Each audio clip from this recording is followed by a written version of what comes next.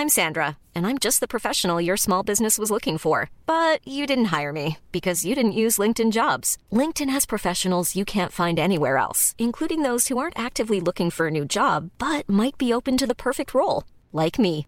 In a given month, over 70% of LinkedIn users don't visit other leading job sites. So if you're not looking on LinkedIn, you'll miss out on great candidates like Sandra. Start hiring professionals like a professional. Post your free job on linkedin.com/people today.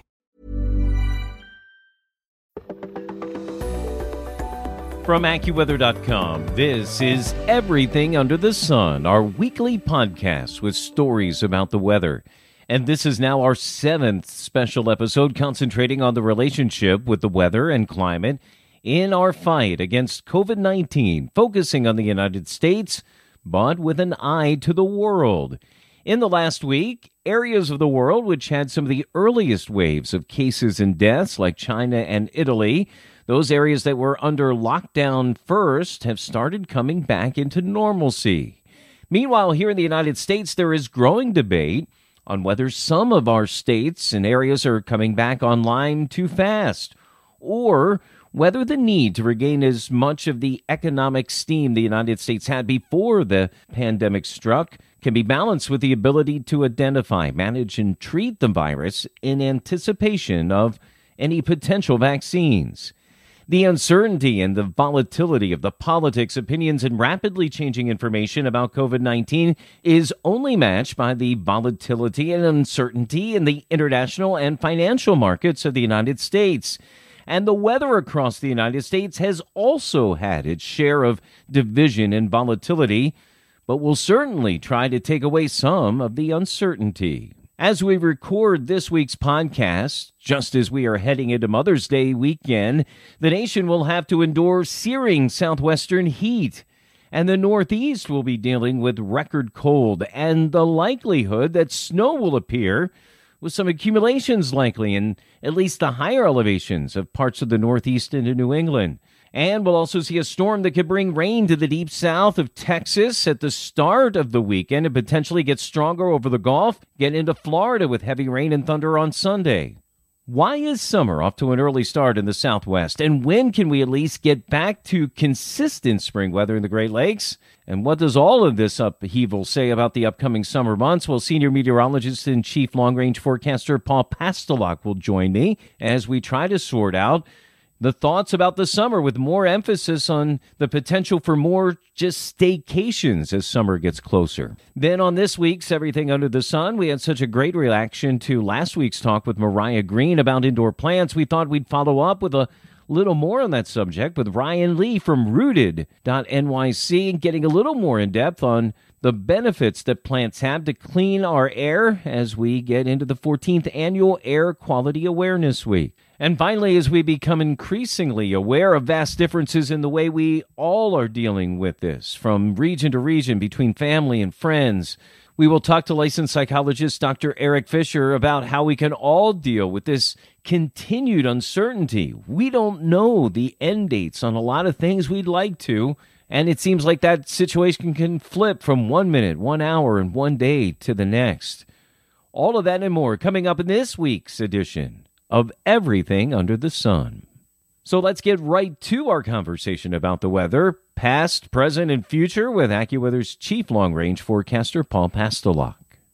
So, Paul, I've been actually really looking forward to this discussion because one of the things that I wanted to talk to you about before we dive into the summer forecast was talking about the reality of the last couple of weeks and this next couple of weeks where winter has really just hung over into spring here, and it reminds me, and I use that term actually targeted because you used that terminology in the spring forecast when we talked about it several weeks ago, that there was going to be a winter hangover, but it seems like this winter's hangover has been a little bit longer and a little bit worse than we may have thought a few weeks ago. Exactly, Dean. The hangover just continues to go on an extra few days, or maybe in this case, maybe a few weeks. We kind of saw this all the way back in September. The upper levels of the atmosphere weren't going to link up very well for us in the wintertime to give us a big cold winter in the east, or we thought there could be snow, but we weren't sure when it would come, more later in the winter and not early. The problem was everything came together about a month late. And so the hangover extended a month later into the latter part of spring instead of ending in the early to mid-spring. And we're seeing the effects of it. If this was in January, we'd be talking about freezing temperatures down to the Gulf Coast and snowstorms and frigid temperatures all the way in the Northeast. But this is the modified sense of what we thought would happen late winter, early spring has just been delayed. And I think what I've been saying in some of my discussions with the radio stations that I'm on is that it's almost like we flipped March and April. We got a lot of April-ish and early May weather, even back February into March, and then it just flipped and we got some February and Marchish weather in April, and we're getting that into this first few weeks of May when we're actually going to deal with looks like some interior snow in New England as we come up with this upcoming weekend, and the threat of some freezing temperatures for folks who may have some plants in the ground in parts of the Northeast and Mid-Atlantic. That's right, Dean. I mean, it's not like we haven't seen something like this before. We have gone through this before, but the problem is that the situation that we're all in, everybody is at home. Everyone's anxious to get outside. And when you have to see a snowstorm in the second week of May, it really doesn't feel good being outside. I mean, the kids might like it, but you're not going to get much snow to lay on the ground. Try being someone who has to communicate that. I'm actually glad that this week leading up to this, I'm not doing as much radio this week because you are the bad guy on the radio telling people that there may be snow in May.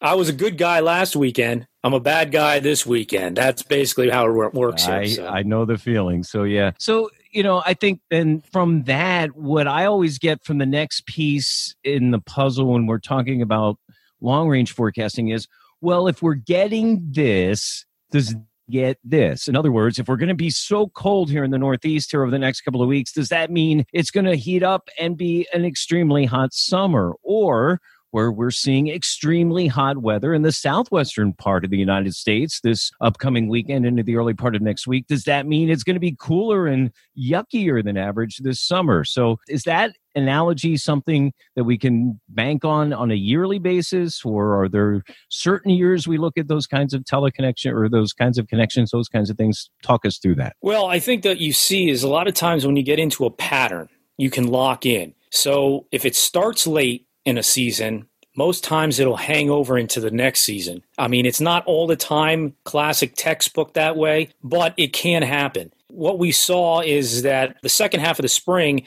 is ending up being much cooler, chillier. We're getting our winter type weather in the second half of spring, unfortunately. We do feel this kind of pattern does hang into early June. Of course, June is much different than March and April. Temperatures will be a little bit hesitant to warm up too fast, but we do feel that it will heat up. We think the second half of summer will heat up in the Northeast, and so there's a little bit of a hangover, a little slowness, a little patience that's going to be needed for that heat to really start going up. Meanwhile, we got a little early start in the Southwest. We got a touch of summer heat already, despite even having, this makes it a little different, despite having a pattern that actually looked like a winter pattern in Southern California late in the spring here, it flipped right away. So you can get two sides of the coin here on that kind of situation, Dean.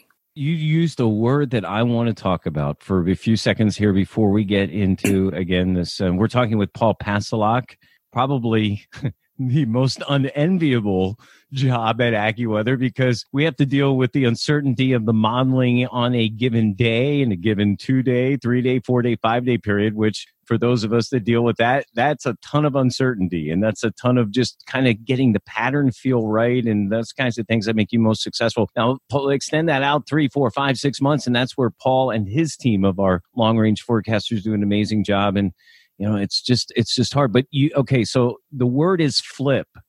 And that's the way I think our new climate, if you want to use that general term, and I know that will open up a can of worms in certain people about the climate change, and I'm not even going to go there. But the climate that we're in now, and I'm a believer in pattern, and as you are, and we're in to me, a multi-decadal pattern where we're right in the middle of where it's flipping. It's just not an ease in and ease out of seasons anymore. it's just these flips. We flip, and then we flip back and forth in that transitional zone between winter and summer. We flip a couple of times, and then we get into the summer and lock in for a few months, and then we flip, flap, and back. Does that make sense to you? Is that the pattern that at least I'm sensing as someone at least living in the northeastern part of the United States? You hit it right on the nose, because it's like, it's not just in the eastern, it's in other parts of the country. We do month-to-month forecasts along with seasonal forecasts. And our month-to-month forecasts have been very, very difficult because things just don't work. The calendar doesn't abide by what the weather pattern wants to be the whole month. So like if you're forecasting plus 2 degrees in New York City for the month, above normal temperatures for New York City in the month of April, you get 1 week that it's like minus 10, minus 15, boom, there goes your forecast for plus 2. It's pretty hard to come back to, especially when there's overlapping going on. And that's what we've been seeing. Seasons overlapping, months overlapping, very challenging forecast over the last couple of years. These cycles that you talked about, they come and go. The research of cycles that were supposed to be 25, 30 years have been shortened, and something's been causing that. I mean, I'm not going to get into the debate of climate change, but I think it has had something to do with it. I think it's shortened some cycles, and it's caused variability in the forecast that we make in the long range. Very challenging right now. Then becomes the next level discussion that, again, we're not getting into here, which is whether man has really accelerated that or hindered that, or it had an effect, or these were going to be natural cycle changes that we saw. And that's where it is. But I think as someone who's looking at long range, you just have to evaluate the current cycle that you are in. So let's now transition that here as we have the last few minutes of our conversation. We're talking with Paul Pastelok, our expert senior meteorologist, our lead long-range forecaster, with an amazing team of folks who work very hard to try to come up with this great information. So as I look at the general map, as someone would be looking at AccuWeather.com and our summer forecast story, and you can find it on AccuWeather.com, just search 2020 summer forecast. Here are the highlights. Turning very warm from the Great Lakes, WWJ land for me, over to New York City and 1010 winds, and up to Boston, WBZ, and all the folks in between. The southeastern part of the country, back to about the St. Louis area, down to Texas, KMOX, KTSA, some of our great radio stations all the way over, and our great partners and media partners into Florida. Muggy thunderstorms. Florida's just kind of showery in the northern half. Cooler, less humid, a block of that from the Dakotas down along the plains there to about Kansas. And then a hot stretch from West Texas all the way through the Four Corners, the southern half of the Four Corners, southern Utah, southern California. Dry, hot wildfires up in the interior parts of the Pacific Northwest away from the coast and back through Idaho. Dry in the western plains and the Intermountain West there. Did I capture all of those highlights, Mr. Pastelok? You did. And the key is when we say turning very warm in the Northeast and Great Lakes, understand, don't forget the turning, because, again, we still have some ups and downs in temperatures all the way into June. There'll be some cool downs, less humid conditions for a time that will keep your nights down a little bit.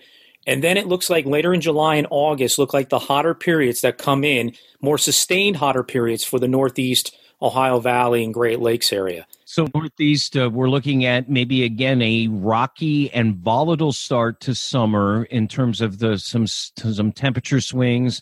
And usually those kind of temperature swings produce some precipitative events, spin up some storms or some, and then or convective showers and thunderstorms with the differing air masses trying to interact. So turning warm, but a rocky period at the start, but then maybe a very warm late summer and maybe early fall. You said it, Dean, right. There's a transition there, too. And we have kind of highlighted for severe weather on a separate map that the Mid-Atlantic could be very volatile in July. Usually severe weather starts to kind of ease back a little bit. It's just your random showers and storms.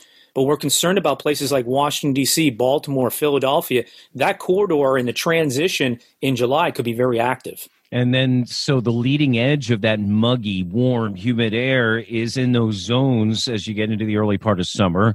But they're going to be throughout the summer, that muggy thunderstorms, repeated events, MCS is an area, a term you're going to hear a lot of this summer. These mesoconvective scale systems, they're basically their own sets of thunderstorms that create their own little area of low pressure that then can form massive amounts of thunderstorms that can be strong to severe, continue in the overnight to early mornings. That's going to be something we're going to see this summer. Yeah, and the thing is about the MCS or MCC season is that it looks like it starts a little later thanks to the fact that we have all this cool, stable air that's going to be sticking around in the plain states. Usually you start to see that developing in May and then continuing farther north and east in June and July. Those folks in the northern plains and the Midwest, they may see a little less, and they count on that sometimes for their precipitation, for the farming and everything. So they may be down a little bit on precip on the northern extent of that, but lower Midwest and Ohio Valley, I think they do okay. So the upper plains that you have in the cooler, less humid, that's also would tend to be drier than average, right? So is that going to be an issue for crops in those areas? Yeah, well, the latest models have it some moisture coming up into Wisconsin and parts of Iowa.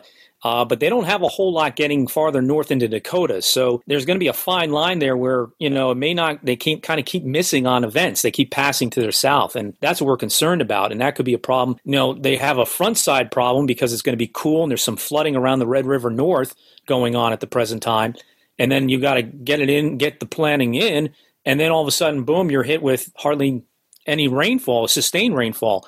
So there may be some issues up there during the course of the season that we have to watch out for. All right, then, Paul, as we talked about flips earlier, what a flip for the Pacific Northwest, how stormy they were throughout most of the winter. Now, that started to flip towards the latter part of the winter and early part of the spring. But now we're going to go from storminess to dry, hot wildfires. Is that really real? Yeah, we got a little bit of a slowdown on that start time because there is some moisture expected here in May from Northern California and along the Pacific Northwest coast. It'll get into northern Idaho as well. So those areas a little slower to dry out. But interior sections actually missed out on a lot of the big systems in the late winter, spring. And so they're already drying. Places northeast of San Francisco are very dry right now. We do think this will increase as we go in time here, and it's going to be a big problem. I think the biggest problem as far as wildfires go and as coverage could be anywhere from Northern California to the interior Northwest this summer, and the peak season coming in later into the summer for those regions. So it looks bad. I mean, it looks like a very bad setup for them. It looks like they'll see heat, they'll see dryness, they'll see wildfires. Southern California, they kind of got that late push of moisture. It's kind of held back their drought conditions, at least the start time. But this latest heat that they saw, evaporation rates went up. And so there will be time before they start seeing some dry weather there and the drought starts to come on as well. How long has it been since we've seen the potential for this kind of extended hot, dry wildfire season? It's been like 4, 5, 6 years. I just gauge on my trips out to Las Vegas and the timing and stuff. And I remember the 1 year having difficulty flying in because of the wildfires, and we had to take circuitous routes and things. So it's been 4 or 5 years. So, and it's going to be interesting because of America's fight with COVID-19, the country's fight. You need to bring a lot of folks to bear in a short amount of time in some of these situations with these high wildfire danger outbreaks. And that's going to be interesting to see how that goes here over the next several months. I think, again, our emergency people out in the West, be prepared. I mean, this is going to be a tough summer for them in early fall. They're going to be counted on to go in tough situations, not only dealing with the fire, but of course, like you said, the virus possibly still going on, still issues there. The air quality could be just really bad by late summer, early fall in this region. And it doesn't look like a good setup, everything we keep saying. But the one grace would be is that we continue to see the possibility of coastal areas like Seattle and Portland being spared at times where they could get a little bit moisture in, a little bit of onshore flow. It's the interior sections that look a lot worse at this point. Paul, do you want to give out a shout out to some of your great team members, the AccuWeather long-range team members who do such an amazing job with you in preparing these forecasts? Absolutely. I could not do this without the team that I put together almost, was it not 10 years ago? We continue to section off the country and variables, and I have experts in commodity and energy and drought and flooding. We all get together in a meeting. We put all this stuff together. If it wasn't for several eyes looking at this forecast, past, it would be impossible to get all this information out to everybody. And they're a great team, very loyal, and I really appreciate all the work they do. Paul Pastelok, we look forward to checking in with you again soon on Everything Under the Sun as we get into summer and get a little closer, maybe some updates as we get closer. Absolutely. A reminder that you can see all the results of the hard work of our AccuWeather long-range team on many of the stories you read on our AccuWeather.com website, on the AccuWeather network, and on your AccuWeather app on your mobile devices. And we even have some long-range podcasts available at AccuWeather.com/podcast. Friends, this is the 14th annual Air Quality Awareness Week, and we've had such a good response to our conversation last episode with Mariah Green about houseplants. We wanted to follow up with Ryan Lee of Rooted.nyc to ask a few more questions, specifically on how, for those that are still cooped up indoors the next few weeks, can help their indoor air quality with plants. That's next on Everything Under the Sun. Make AccuWeather Daily a part of your daily routine. Enable the flash briefing and say, "Alexa, what's my flash briefing?" To access this content on Google Assistant, all you have to say is, "Hey Google, talk to AccuWeather Daily." You'll get the top trending weather story of the day every day. This week marks the 14th annual Air Quality Awareness Week in partnership between NOAA's National Weather Service, the Centers for Disease Control and Prevention, the CDC, also the United States Forest Service, and the United States Department of State. The Environmental Protection Agency pleased to announce that Air Quality Awareness Week, May 4th through the 8th, and this theme this year is improving our nation's air. And while many folks can't get out to the places they would like to celebrate Air Quality Awareness Week, many of us are cooped up in our homes or small spaces, especially in urban areas, trying to get air quality up in our apartments and our small homes. Houseplants have been a major source of that, and we had such success last week talking to Mariah Green. We're going to talk to a friend of hers, Ryan Lee from Rooted.nyc, for some information about how you can make your small space more breathable. Ryan, it's really great to talk to you. You know, we talked to Mariah last week and had such great reaction to it, and this is being Air Quality Week. I thought we'd talk a little bit more about plants, and I know we did a story on you and your great company, Rooted New York City, or Rooted NYC. So, Ryan, welcome to the podcast. Thank you for having me on, Dean. Really appreciate it. I'm always happy to talk about plants. Obviously, I love nature. So, we know that the process of photosynthesis takes carbon dioxide and creates oxygen. The plants are part of the equation in our ecosystem about creating more oxygen. That certainly has been something, fresh air, when it's been hard to get naturally because of our fight against COVID-19. Plants have played a big role in that, especially in the urban setting. And that's kind of really helped Rooted NYC grow into a nationwide situation for shipping and things like that, right? Absolutely. I mean, e-commerce is really the only business model that any business can rely on right now, and getting a good from one place to your front doorstep is highly valuable, and plants are just like any other product. You do need them. Like you said, Dean, in absence of more time that you could spend outdoors, we're all about bringing a little bit of the outdoors indoors so that you can still enjoy that from the comfort of your own home. Is there any kind of formula, Ryan, when you look at how many plants to order for a certain square footage, like a typical, let's say, kind of efficiency apartment in New York City, very small square footage? How many plants would you kind of tell folks to get to help with air quality within their small space? Dean, I know I'm going to sound like the biggest business owner marketing and trying to sell, but I'm truly not. So the more plants you have in your space, the better. On average, the outdoors holds, anywhere between 350 and 400 parts per million of carbon in the air. And indoors, because of the lack of circulation, or, maybe because of outdated HVAC systems and ventilation systems, those parts per million of carbon can actually average around 500 ppm or to the thousands. And that's what actually contributes to a lot of drowsiness, poor sleep, lack of ability to function at the highest level that you can when you're inside. So that's why there's such an importance on, even when you hear the CDC and the authorities talk about, hey, it's healthy to go outside and get some fresh air. That's because there are lower ppm amounts of carbon outside than inside, right? So now, how do you flip that equation around? How do you decrease the level of carbon in your home. And well, you can open the windows to kind of balance out that average. You can invest in plants in your space, or you can probably get some sort of really expensive, high profile ventilator or scientific way to get rid of it at scale. But, barring all that, yes, the answer to getting cleaner air inside your home is in investing in plants. Now, unfortunately, there isn't a, 10 square feet equals one plant, but the more you have, the better it will be. Right. Plants are a great balance between the lack of ability for some people to actually open their windows or get as much fresh air as they would like versus the cost of an expensive mechanical system. So with anything good comes great responsibility. I think I've heard that kind of theme before. And owning plants is the same because, let's face it, actually people think, oh, it's your house, the environment is great. No, your house can actually be pretty detrimental to certain plants depending on humidity. I don't want to get into specifics of that, but there is a responsibility to learn what kind of climate your space has.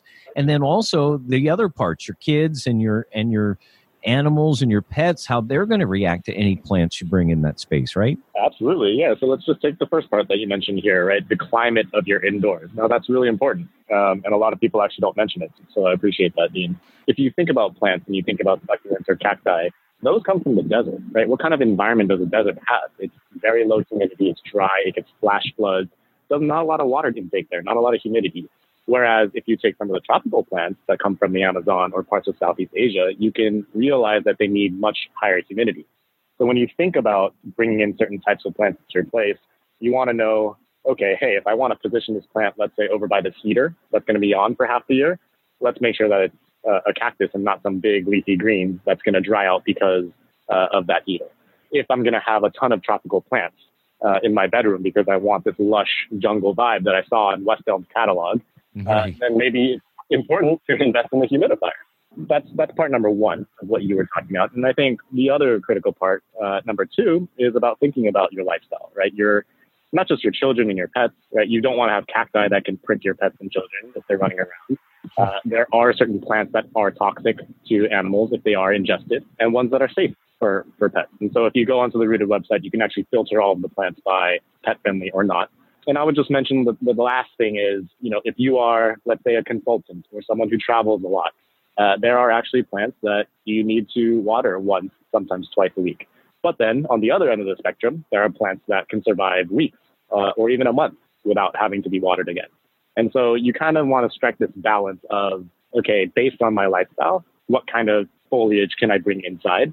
And thankfully, like I mentioned on the Rooted website at least, and most other plant-focused websites, you could filter based on those core, what would you call them, living properties, if you will. Right. So know your humidity levels, know your temperatures. You know, in the city, I know there's a lot of heat that, you assume that it's baseboard heat and it might be a boiler and a steam heat, but it's actually can actually dry your apartment out more than not. So yeah, it's all those kinds of things that absolutely. Learn. Yeah. So Ryan, just quickly tell us about the website and how we can get in touch with you and how we can get some great plants from Rooted NYC into our homes across the world. Yeah, easy. You just go to Rooted, ROOTED.NYC. You can browse over there. We have probably 50 to 70 variants of plants that can fit any space.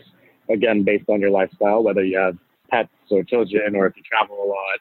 I don't imagine a lot of people are doing that now, but, ideally in the future, if that changes, that'll be something important to keep your eye out on.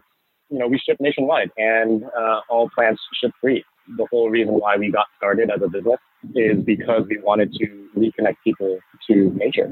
Our hypothesis is, hey, if we can give you a little bit of the outdoors and ship that straight to you, you're going to realize how incredible plants are.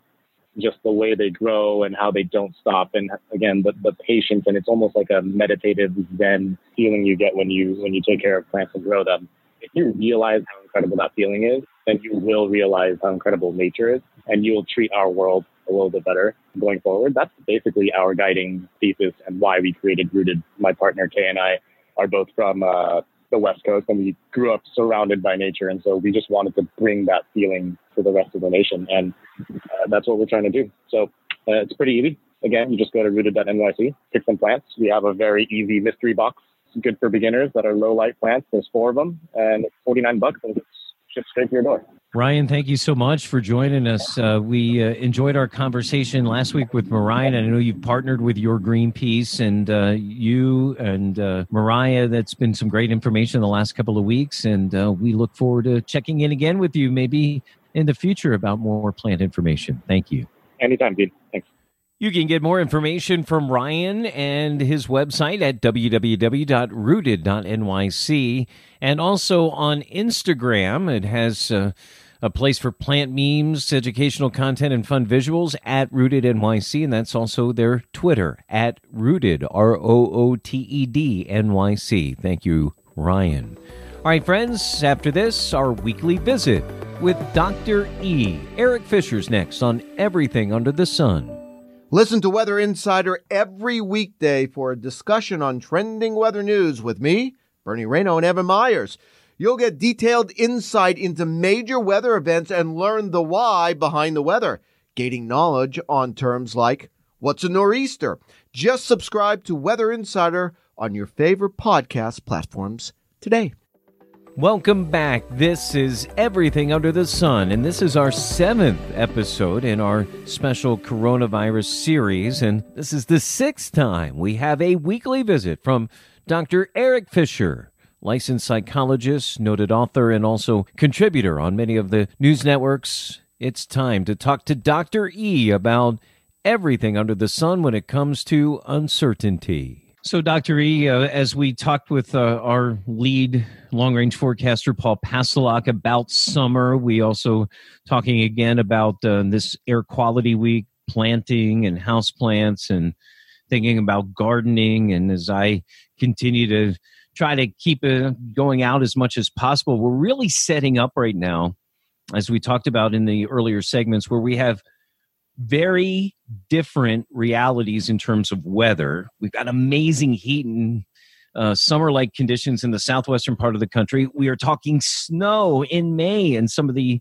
interior parts of the Northeast and New England. So just big, big differences in the weather reality. And we also have big, big differences in the reality of how this coronavirus and COVID-19 is affecting different parts of the country. Some areas still almost like a war zone in terms of the fight, and other areas feel like they could be almost back to normal. It's just tough to deal with all these just dichotomies going on. Right. And in that, I think there's a lot of people, when you have such cold weather, all these, diverse weather, even within a week in a region or area, people want to seize the opportunity when they can to get out and enjoy sunshine and enjoy the warmth and try to do the things they want to do, to start to plant things, which is going to drive them to their nurseries or to the Home Depots and the places where they get the plants. But also, if they're going out enjoying, the issue we're running into is people aren't then observing those social distancing guidelines that are in place to protect us all. They're not observing the idea of wearing masks. And actually now we're running into situations where we're starting to see violent acts occur around that. And again, I feel like this comes back to an issue of trust, an issue of entitlement, and an issue of defiance of things that we really need to see. We need to get through this together and work together on this, no matter where we're at in the country. It's balancing, to me, the big picture and the little picture. I understand the fears of some that we are losing liberties. But I also understand the fears of some that my exercising my liberty to get out and about could vastly affect whether they live or die. Now, the balance is struck in having the best and most up-to-date information. As we've talked about that in past episodes, and how to deal with trying to sort out which is the best information. But again, as we continue to see, this differences, this dichotomy in how places are handling it, I think one of the pressures I think we're going to see here in the next coming weeks is people pressuring each other and their families that, hey, I can't stand the way this area that I'm in now is handling the virus. I want to go somewhere else where it's not as much a big of an issue. And that could become a hot button issue here coming in the next couple of weeks. Right. Or they're going to continue to pursue their own ideals of what they want to do, and then say, hey, this part of the country has this as a freedom. What about me? Why can't we do that here? So then they start to potentially stir some issues in their region. So we want to be aware of how, again, can we work with what we're doing, work as communities, and build the strength of communities? How can we have consistent reports of the news and the information that's coming out? And that's going to come down to trust. Who do we trust and who do we believe? And then how do I let my freedoms be expressed in ways that don't step on others? And then taking a step back, to me, I don't have a problem wearing the face covering out in public. Now, with respect to if I'm out playing disc golf with my partner and there's nobody within 20 feet or going to be, or we'll take steps to make sure that I'm not going to necessarily wear it out in a park situation. But it actually gives me a sense of almost comfort and safety in terms of knowing that if I haven't, and right now for me here in the Northeast, allergies. I mean, my spring allergies are starting to really hit hard. And so if I'm going to have a sneezing fit in the middle of a store, at least I'm hoping I'm in my arm, in my elbow, sneezing as quickly as possible. And with that face covering, I actually feel better. If somebody wants to give me a look, I'll look up and say, allergies, man, but that kind of teaching responsibility in a way that it shows your responsibility to your kids and how you're helping others and how then and that makes you feel better, to me, is some of the ways to teach these things versus you shouldn't or you can't or you won't. Right. And at that level, can we get into the idea of hypocrisy, do as I say, not as I do, sometimes towards our kids. And just this past weekend, I did a series of videos for the Genius of Play to answer parents' questions. And I actually did a short segment on the idea of masks and what to do. And in that, I said, things you can do for masks is you can make it fun for your kids, because a lot of parents are thinking their kids might feel afraid. I'm like, no, you as the parent take the lead. You as the parent are the one who lets your kids know, how do we all work on this together and see that it's just a time in our life. Doesn't have to be scary. You can draw on masks and everybody can make their own face or teeth or things on their masks that they wear. You can go online and find different unique masks for everybody to wear and order if you want to do that. You can even go out when you're out in public, see who can find the funniest mask on the people are wearing. So it's something that you're looking to that becomes something fun, that this helping them to understand why we're all doing this together. And that, some people may not be wearing masks.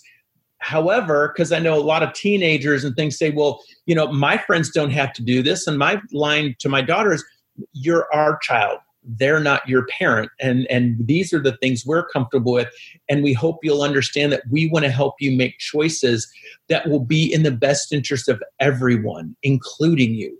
And understand that sometimes you mess up. Vice President Pence went to the Mayo Clinic, didn't wear a mask, and then regretted it, said afterwards about it and talked about it, understanding that happens. Maybe the person who forgets their mask can't go into that particular store at that particular time but we may have to make that sacrifice. But then I'm worried about, in some ways, social shaming coming about how you are perceived to have handled Corona and the fight against COVID-19 and how that's you're compared to how you handled it versus others. Is that something that we should think about and be worried about and talk to our family about? Absolutely. I think you already see that going around, and we live in a very judgmental culture. And judgment is about having power over people, not power with people. Judgment undermines trust. Judgment creates divisions, not collaboration. So in that, I think the thing, I talked to my daughter about too, is when people are judging you, what are they protecting themselves from seeing? What are their shames, their inadequacies, their guilts? And even one of the things that's been happening is kids are not wanting to log online on some of these classes because now other kids are making fun of their home or their background because it looks like it's in disarray or it looks like it's not as nice a house as they live in. People are going to find whatever they can who don't believe in themselves. They're going to find whatever they can to have power over somebody else, to judge somebody else. And that's what we have to recognize is other people's judgment is more about them than is it about the person being judged. but we lose that because we get caught on our own shames, our own guilt, our own inadequacies. And that's where we have to recognize our own issues with our own power. Dr. Eric Fisher, thank you so much for helping us navigate some of these stressful times as we continue to enjoy your involvement here with Everything Under the Sun. So today's Zen koan I'll leave your listeners with is gaze at the stars, but walk on the earth. And that is the idea of saying, we might have things that we would want to aspire to and see, while we also have to have the realistic appraisals of where we're at now. So know the things you want to work toward, know the aspirations that you have. Don't give up hope that we'll get back to an evolved normal, hopefully, and be more aware. And like I said, also be willing to live in the space of reality and what's in all our best interests at this time. Thanks again to Dr. Eric Fisher. His Twitter is @DCTRE.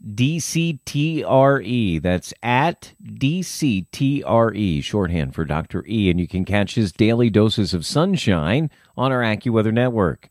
Also, we thank Ryan Lee from www.rooted.nyc and also lead long-range forecaster Paul Pastelok for being with us in this week's episode.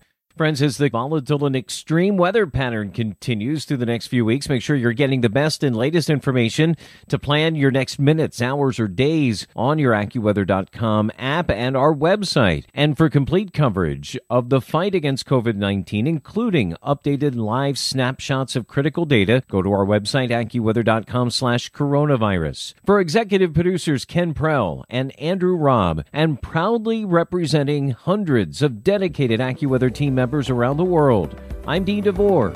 Until next time, stay safe and well.